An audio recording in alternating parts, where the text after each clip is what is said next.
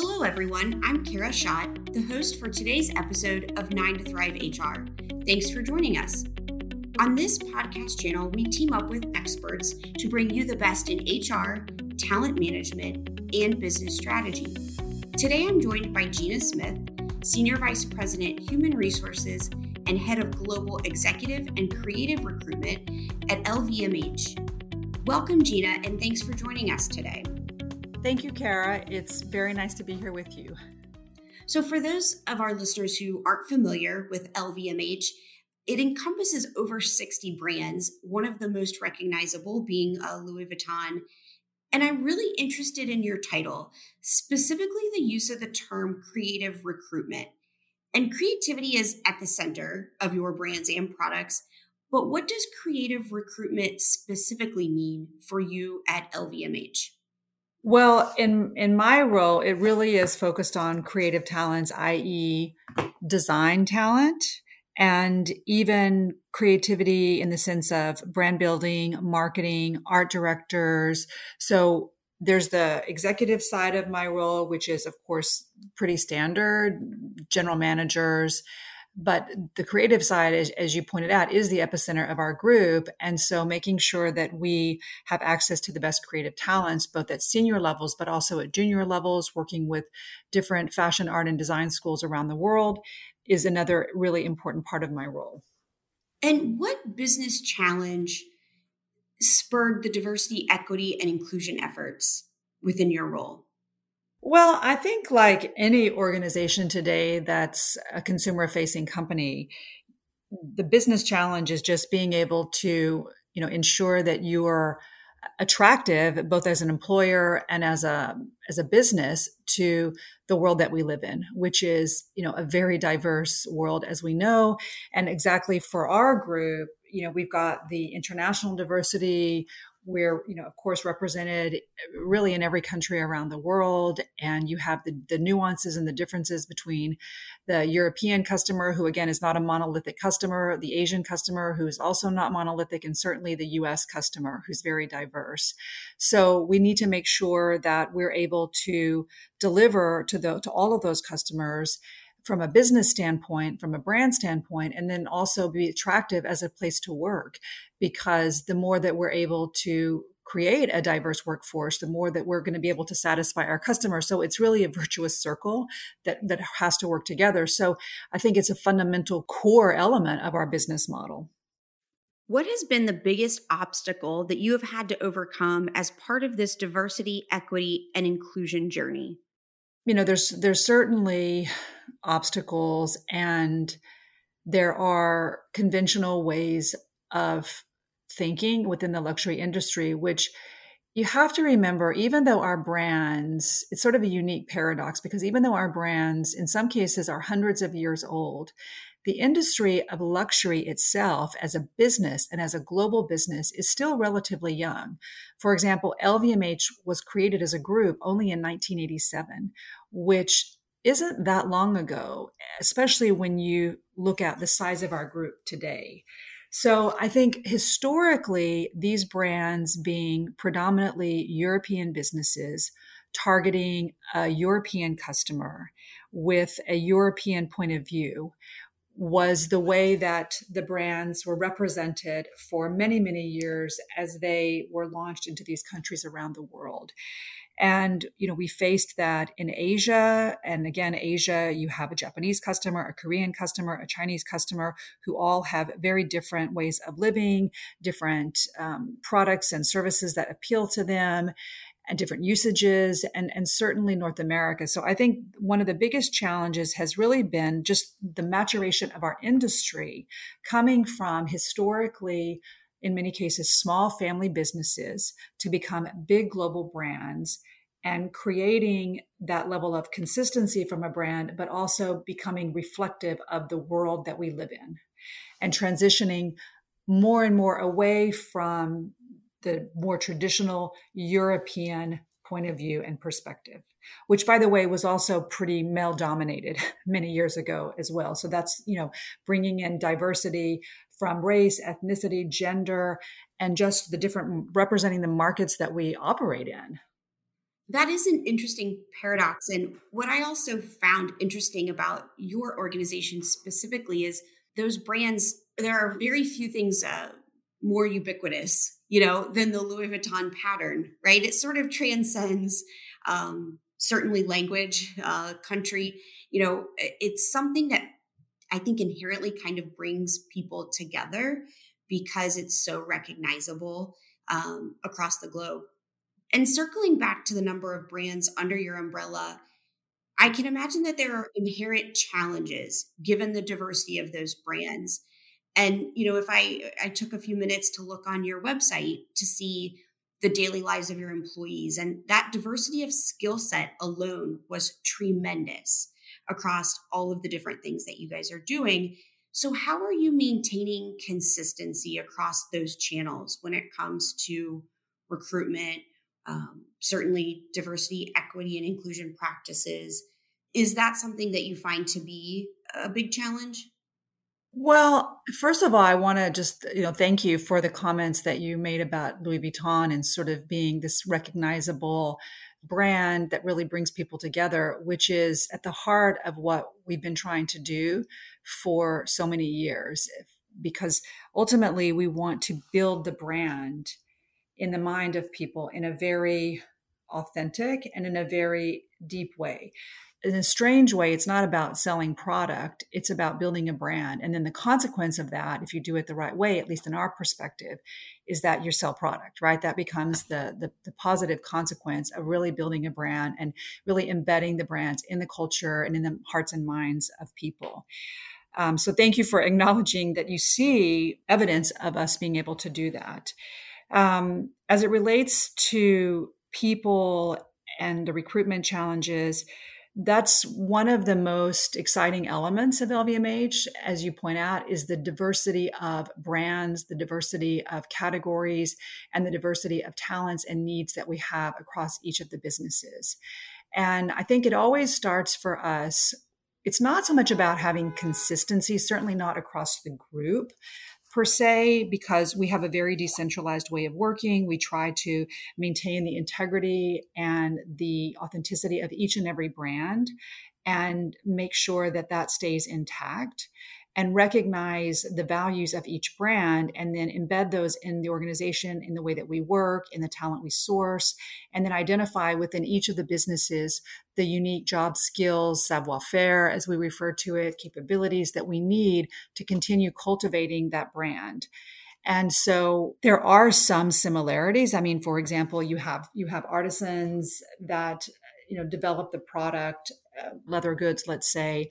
Maybe not a totally dissimilar process between Louis Vuitton and Dior, but definitely different ateliers that they work with, different sometimes manufacturers that they would work with, again, because each brand is able to sort of choose how they want to approach that and how they want to develop their product.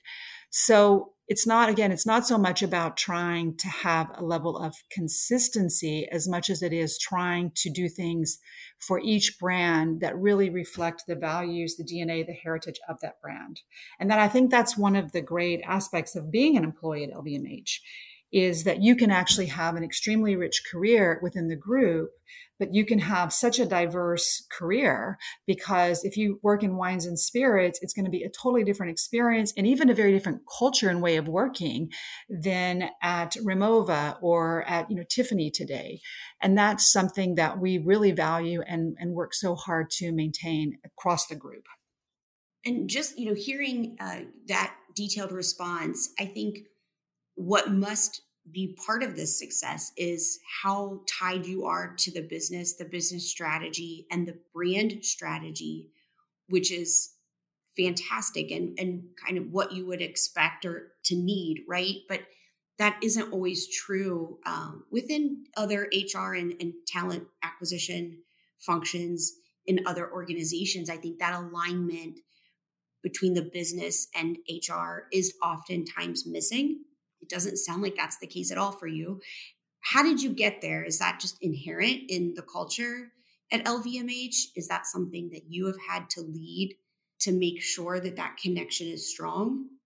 Well, I think it's an interesting question, and I agree with you. I think there are certainly companies that do it really well, and then there are other companies that are still on that journey, and probably we have there are probably even brands within the group where maybe they're not where they would want to be in that perspective. But one thing we definitely understand, and it's one of the reasons that I was so excited to join LVMH 10 years ago, and it's one of the reasons that keeps me here, because the organization is very much grounded around people, and recognizing, and our core value is that people make the difference. Because the reality is everything that we do, whether it's the creation of the product, the marketing of the product, the delivery of the product to the customer, all of this happens through human beings.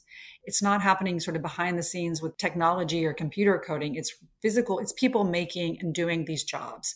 So there's always been, and it really comes directly from the owner founder, Mr. Arnault, who has always had this aspiration to make sure that LVMH is an extremely attractive place to work, and that our brands are. And we put a lot of effort and energy behind that, and that we are able to have access to, best people across all functions, all areas, and all levels. Now, I'm not saying that we're perfect in doing that, but it's absolutely our aspiration to be able to achieve that. So we always understood the importance of having, absolutely top people, engaged people, passionate people that are very connected to the brands and the business. And so that being a cornerstone of the group philosophy and the HR philosophy sort of does put you at the center of being able to be close to the business. We do have very rigorous succession planning and what we call our organization management review. That's very, very intense. We do it every year. It's done by each brand, it's done by each region, and then there's a big global synthesis. And it always starts in every case with the business strategy. What's happening today? What's the plan over the next few years? And then you derive your HR strategy from that. And so I think we know that in order to achieve anything in business, again, it goes back to the heart being, we have to have the right people that are going to make that happen. And by right, it's about, again, the passion, the energy, the experience, the competency, the drive, the creativity. And so that really is a cornerstone of our group philosophy. And it sounds like the president has done a very good job of instilling that. It does start at the top. So thank you. I appreciate that insight. Getting back a little bit to something we haven't covered yet, the elephant in the room, this ongoing pandemic that we're all working through. What, if any, silver linings have come out of the pandemic over the last 18 months as they relate to your role or the culture in general at LVMH? Well, it's certainly been a very, difficult period, I think, for all of us. And, not easy to navigate for any business, and especially if you're a business that is centered around retail and the experience of retail. And we know a lot of the challenges that groups like ours have faced and employees face and continue to face in a retail environment. So, but I do think, to your point, and usually it is in sort of these moments of crises or traumatic events where some of the greatest innovations and creativity come out. And we have seen that. I would say probably one of the most critical areas has been around digital. And obviously digital and e-commerce is nothing new, and it's nothing new for our group. But when we had to shut our stores almost around the world at the same time for an extended amount of time, which nothing like that had ever happened before, as we know, we still wanted to find a way, of course, when it was the right moment, to be able to engage with our customers. And so not only did e-commerce become important, but there were some amazing digital tools that were developed by some of our employees, actually, to better communicate and engage with their customers. And some of those were even developed here in North America by some of our digital teams, because the US and China, I think, have been more on the leading edge of digital. And so we have some really incredible talents here who are able to very quickly develop some new technologies and new tools that in some cases have even been rolled out in North America. I think I would say another thing that for me was a very critical is Our group is like many global brands. There's a lot of decision making that actually happens at the headquarters. And last year, it just wasn't really possible to work that way. The changes were happening so fast in the market, and you needed people that were on the ground that could make decisions and go. And so there was a lot more autonomy that was given to regions and to different people in the organizations. And you really saw people step up to the challenge. And again, coming up with new creative ways of working, engaging with their customers, engaging with their employees. And that was extraordinary to see that. And so, it's always about finding the right balance between the headquarters versus a region, centralized versus decentralized. But I think it really demonstrated the level of creativity, innovation, entrepreneurial thinking of our employees. And so for me, that's, again, another key element. And the last thing I would say is you have seen and you will continue to see this shift in the way leaders manage people. We've literally been in the homes of our employees and they have been in our homes. So these barriers between work and life and home have really sort of disappeared. And I think that was a good thing. And it's really has showed us that we're all human. And, when you have these crazy Zooms and like someone's child is running in the back or something, I mean, for me, it's a reminder of the human that you're interacting with on the other side. And so it's bringing and will continue to bring, I believe, a much more empathetic leadership, which is essential and critical. So for me, that's really a great outcome in a very difficult time period. And I think that specifically, you mentioned before that, your workplace had been at some point heavily male dominated. I think this idea now of being able to be more human at work is even more helpful for women in the workplace that have families, because personally speaking, I know many times you feel like you can't be fully transparent about a family conflict. And I think oftentimes men don't have that issue as frequently as women do. So I agree. I think that's been a really great change that I've seen as well.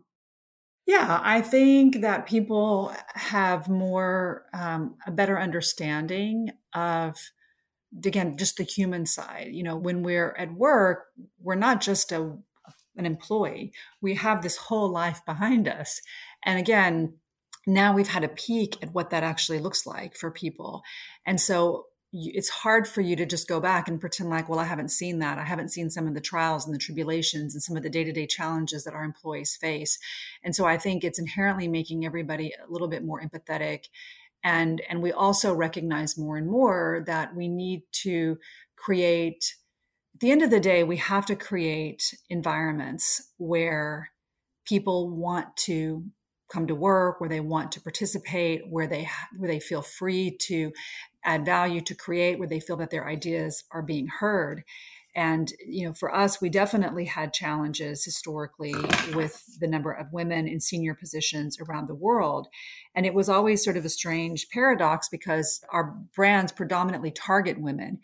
And so the fact that you would have a lot of men making decisions on things like, women's apparel or women's handbags or women's makeup just didn't make sense, right? I mean, of course they can have a point of view, but you need to have a woman weighing into that. So that's why in 2007, we really put together a strategy to increase the level of representation of women from 23% to 40%. And today our objective is 50-50.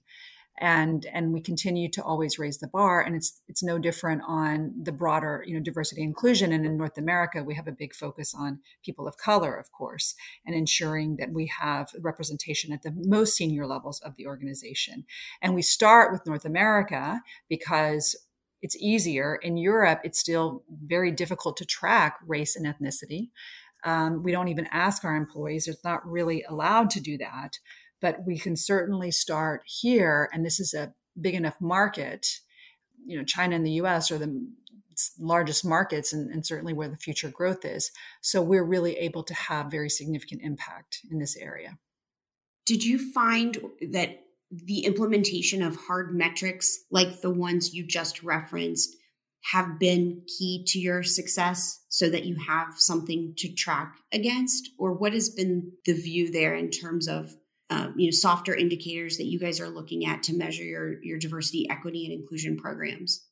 I do think it's important to have very tangible KPIs and to communicate those consistently so that people know and are held accountable.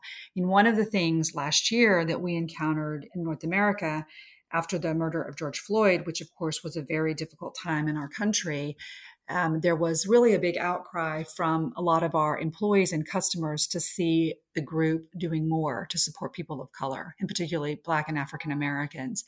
And so there was almost a call to, and a frenzy almost, to show that you were, visiting HBCUs or that you were hosting events. And to be honest, I sort of, of course, we held a number of different initiatives and events and focus groups and town halls. And it was instrumental in our ability to really understand how our employees felt, but to develop a long-term strategy, because I don't think actions without any sort of concrete objective and goal just become actions. And not to say that they're not important, but if you really want to change the organization, or if you want to transform, you need to understand, what is success going to look like, and how do we hold ourselves and our teams accountable for that? And so for me, it was very important to say, it's great if we visit schools, but what's the objective of doing that? Are we going to set a recruitment KPI that says we want to have X number of interns or students coming from these schools? So when we brought our head of D&I, when he started, he very quickly was able to develop a very robust strategy for us, D&I long-term strategy around people, business, and brand. And so now it's really clear for us, and doesn't mean it won't change and evolve, but we have our sort of North Star where we're going. And in 5 years, we'll be able to say, have we been successful or not?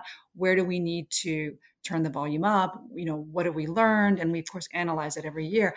But I think it's essential that you really have objectives that are very clear, understood, and again, holding people accountable for delivering against that.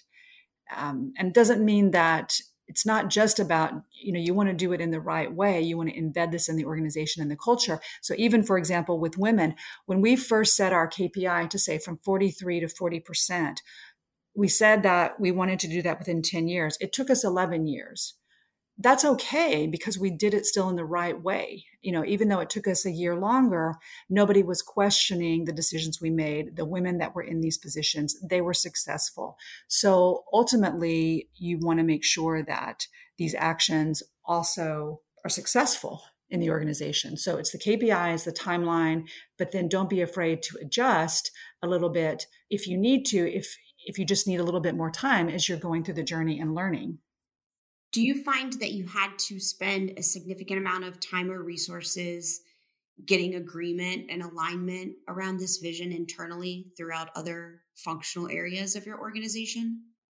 I don't think so. I feel that, again, the hardest thing for us was being able to convey to a European headquarter a comfort level in talking about race.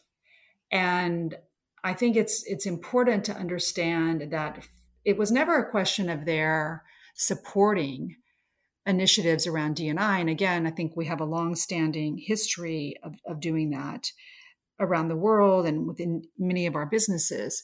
But the conversation around race is something that we are having in North America, as you know, on the business side and on the HR side. And that was just the idea of that was very uncomfortable for a lot of our European colleagues. And in order to combat that, we spent a lot of time hosting webinars and virtual Zooms with many of our European colleagues on the HR and the business side. And actually, we had people from all over the world where we just sort of inform them about the history of race in North America. Why is this important? And really just to bring a greater understanding and awareness and a comfort level, because some of our employees would be upset that in France, they wouldn't, make a comment and support, let's say, a Black Lives Matter. It was never a question of them supporting or not, but they didn't really understand the context in the US and what that meant. So if they're going to say something, they want to be able to say that with authenticity and really depth. So I think that was the biggest challenge for us, is to really help bring awareness and understanding to our colleagues around the world of what was happening in the US, why this was so important, and why we needed to talk about it, and we needed them to talk about it and support it. I think that's a very thoughtful approach, and certainly just, the geography of differing perspectives throughout the globe adds another layer of complication, I'm sure. For our final question here, Gina, what advice would you have for a smaller organization who might just be starting a diversity, equity, and inclusion practice for the first time? I mean, the best thing that I did personally is, first of all, of course, hiring my amazing head of D&I, Corey Smith, who is really an expert. And I think it's really essential that you have somebody that is an expert, that understands the space of DE&I and can really be a partner, because it is a very complex functional area. And as much as many of us in HR have a passion for it, it's an expertise. And so I think it's really critical that you partner with someone that has an expertise. And we were fortunate to have even other consultants that we had worked with for years that have always been great partners for us. And then I really just encourage people to educate and inform yourself. And one of the things that we heard very consistently from our Black and African American employees is that they were tired of feeling that it was their responsibility to educate on race. And so that was right away, we heard that and we said, you know what, that's okay, amazing, because we can help provide education to our employees. So we have our LVMH House, which is our Learning and Development Center, and we set a whole section on DE&I, and we have videos and virtual learning sessions and books and all sorts of resources that employees can go to and have a self-guided learning journey. So I think it's really educating and understanding, talking to your employees, understanding from them what's important. One of the things we found in some of our focus groups is that, for example, there would be a lot of misconceptions of what employees felt that we weren't doing, or that we weren't doing well, or wasn't a priority to us. And in some cases, we were actually doing those things, but you realize, okay, well, we have a communication issue because employees aren't even aware of this. So listening is also critical. And again, before we really put together our DE&I strategy, we had multiple focus groups and listening sessions guided by a professional consultant in DE&I that were able to help inform what our DE&I strategy needed to be. So it's very bespoke for our organization, for our people, for our needs, for our culture. And that would be, I guess, my final piece, is to say, really align it to who you are as an organization. It's not just about looking at what other companies are doing. Make sure that your DE&I strategy is very much aligned to who you are as an organization, and as you were saying, to your business strategy. That's how I think we're going to have the most success, because it will be easy for people to understand. It will make sense to them.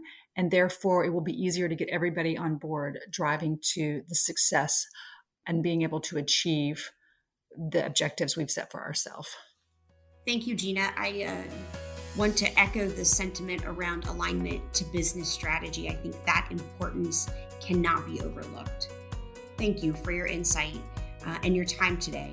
And thank you, 9 to Thrive listeners. We will be back next week with a brand new episode. Be sure to subscribe to this podcast in your favorite podcast app. If you're listening on iTunes, please give us a rating. Your rating helps other professionals and talent-minded people discover our program. For 9 to Thrive HR and all of us here at HCI, we appreciate you for tuning in.